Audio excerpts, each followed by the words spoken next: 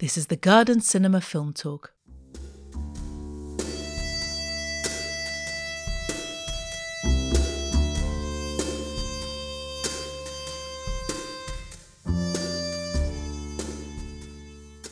We were joined here at the Garden Cinema by director, writer and actress Nana Mensah, whose first feature film, the award-winning Queen of Glory, is screening here as part of the Migration Film Festival. Lily Parrott, Migration Film Festival co-director, also joined us. Great. Thank you, Nana Mensah, for joining us here at the Garden Cinema to chat about your work and to chat about Queen of Glory. And thank you, Lily. You're the director, am I right, of the Migration Film Festival? Co-director, yeah. Co-director. Okay, and you That's will very be... generous of you. Share the glory. You'll be hosting the festival, well, one of the films here at the Garden Cinema, and this film being Queen of Glory. So, first of all, I wanted to chat a little bit about your work and then move on to how the film fits into the debate around migration and the films you've selected to be part of the Migration Film Festival. So first of all, Nana, I'm aware you started off as an actress, or were you writing whilst you were acting and you had the ambition of directing and writing your own work? Or were you quite keen to just act? No, I would have liked to have just been an actor, but I couldn't get arrested. So I was, in New York, and there's kind of this running joke that every single New York actor has been on Law & Order, and I could not even get an audition for Law & Order. So I was really, really scraping the bottom of the barrel there. And so I started writing, and I started writing in around 2011. I started writing when it kind of became clear that I was not going to get any work as an actor after graduating. And unless I wrote the parts myself, right? Because a lot of the things, even the things that I was getting auditions for, were not very flattering, were not very exciting. I think, if I'm being, in the cold, hard light of day, I think, not a size 0, dark-skinned black woman, it's like the options were very few and far between. No one would see. I remember there was a play, gosh, I can't remember what year this was, but there was a play that was going on, Venus and Fur, and it was, Nina Arianda was who was cast in the role, and I remember reading the breakdown and being like, that is so perfect. I would be so great in that. And of course, nobody was looking at me for that part. They were looking at Nina Arianda, and so that was a very that kind of happened time and time again. It was like, oh, wow, I think I'm going to have to start writing and contributing my voice that way because no one is interested in my voice contribution as an actor. And so it was born out of necessity. And so I started writing, and then I had the idea to write a feature. I was very inspired by folks like Greta Gerwig and Barry Jenkins' Medicine for Melancholy, Lena Dunham's Tiny Furniture, who kind of came out of the gate with very small, manageable films that they were able to kind of exert complete creative control over by virtue of their budgets, right? Because when you take the big money, then all of a sudden you have to take the big opinions of the people who are signing the big checks. And so and so that was basically how we ended up with Queen of Glory. We ended up interviewing a few, or, kind of having a short list of some directors that we were looking at for that. And all of them wanted to make this a very sad story. And though it deals with the death of a parent, it is not a tragedy. And that was very clear to me. So it became clear in looking at other directors to direct it that I actually was the person who had a very crystallized vision of what it was supposed to look like.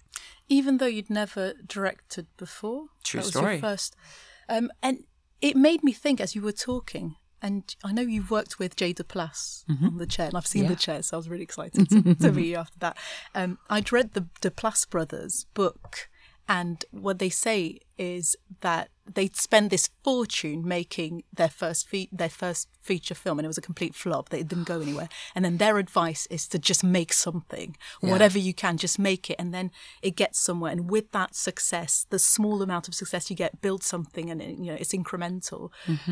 So it made me Yeah, Jay has been a really, really, really big support throughout this process.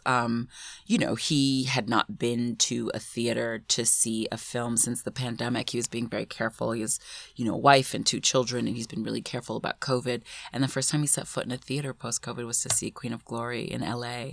And I was so, so touched by that. And he was so supportive of the film and tweeted about it. And in fact, emailed me like last week and was like, "What are you doing next?" And I'm like, "Oh God, Jay, please. Like, leave me alone."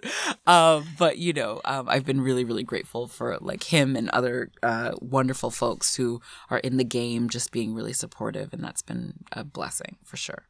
And you said that a lot of the directors you saw wanted to make it into quite a sentimental, sad story. It was very kind of nuanced humour, very quick as well. Was that what you wanted to do? Was to create something that's quite funny and sharp? And yeah, I think that was something that was very important to me.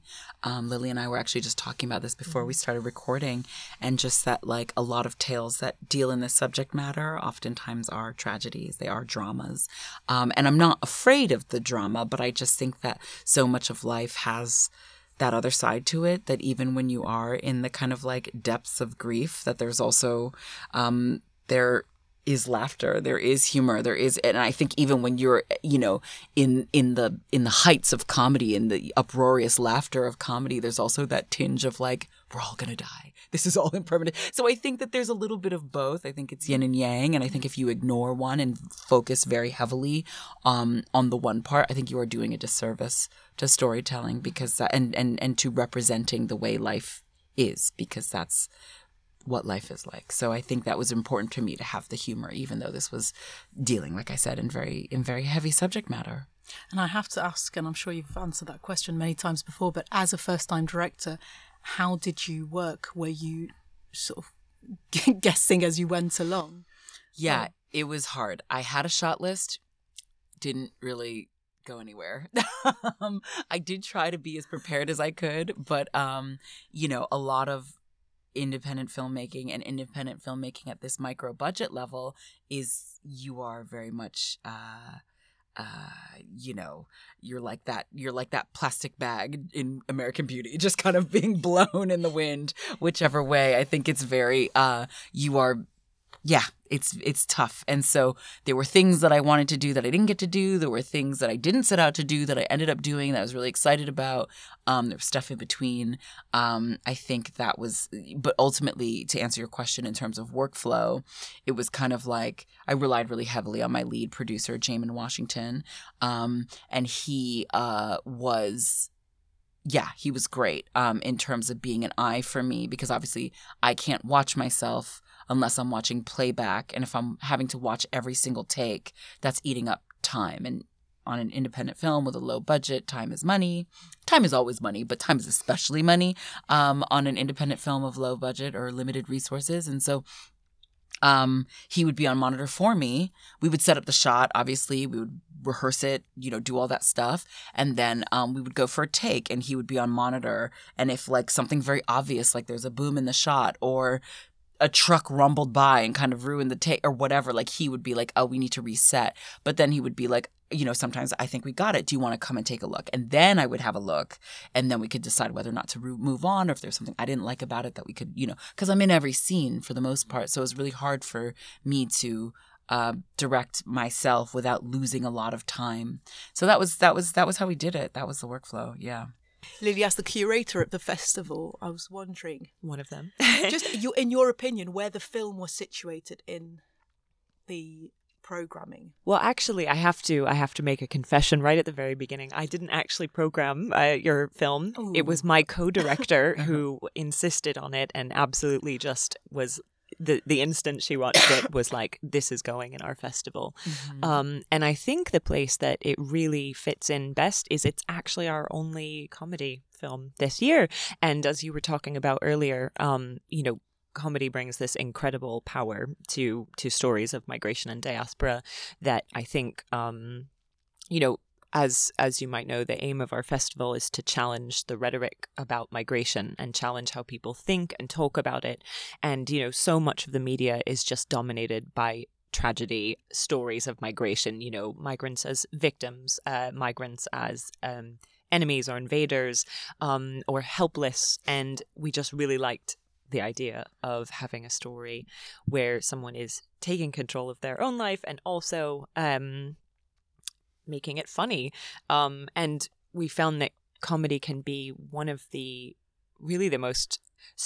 best ways of, to use an overused phrase, like changing hearts and minds, because you're able to connect with people on an emotional level that then almost bypasses some of the maybe ingrained ideas or preconceptions that they have, and it undercuts that and lets people connect in a totally different way. And so often it's just our favorite genre of film to include in the festivals. What sort of reactions have you got from the various audiences? Have you had really mixed reactions? I don't mean positive and negative. I mean in terms of what people take from away from it. Yeah. There are people who are like, "Oh my God, that was so funny," and there are people who are like, "I was sobbing at the end," or whatever. And that's been really interesting to see.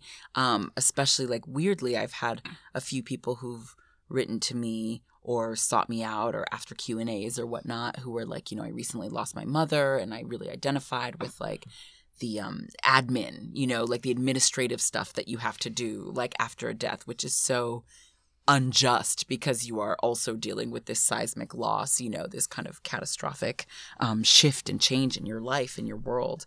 So I think it's run the gamut, which has been very flattering. You said you were living in the UK now. Mm-hmm. I had no idea. Yeah. I just assumed you were in London for an extended stay. No. And you live in London? Yeah. May I ask why the UK?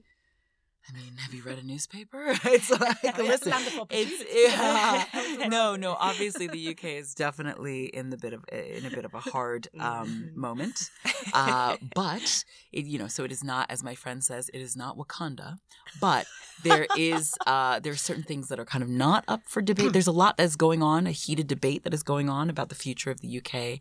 There are also a lot of things that are not up for debate, and those are the things that I wanted a bit of reprieve from.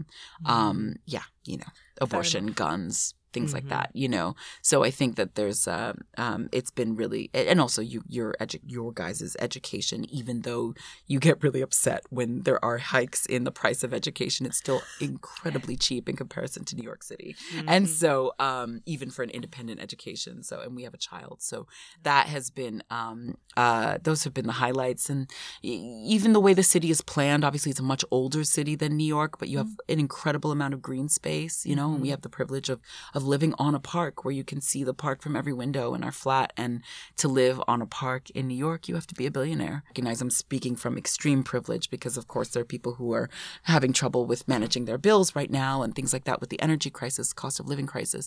So I am obviously very sensitive to that. So I don't want to swan in and be like, it's amazing here. No, there are obviously people who are still struggling here as well. But for us, it just kind of made a lot of sense. This is sort of going right back to the beginning, but like what inspired you to write this? I mean, that's a huge question, but yeah. I mean, honestly, it's super Machiavellian. I wish I had a more romantic answer for you, but really, like inspired by those filmmakers that I was referencing before. It was about shooting. A mentor gave me really good advice about writing a film around things that you could get for cheap or free. And my family owned a Christian bookstore in the Bronx. And they would let us shoot there every Sunday when they were at church. So we got that, that was, and they would not accept money, of course. And so that was a free location. I had a friend that owned a restaurant. We shot there. Friends gave up their flats for us to shoot there. I cobbled the story around things that I could get for cheap or free. And my producer went to Colombia, so we were able to steal some shots of Colombia for the film. And those exteriors and things like that, we just popped onto campus and with the camera and made it happen. So like really it was reverse engineered. I knew that I could access these, few things, these few locations, these types of actors, and I built a film around that. Brilliant. Yeah. It's amazing use of like creativity within constraints. Yeah, exactly. Yeah, I'm looking forward to doing a version where I can just set out to make the story I want to make without having to look at, who will give me their apartment to shoot in and whatnot, So that was yeah.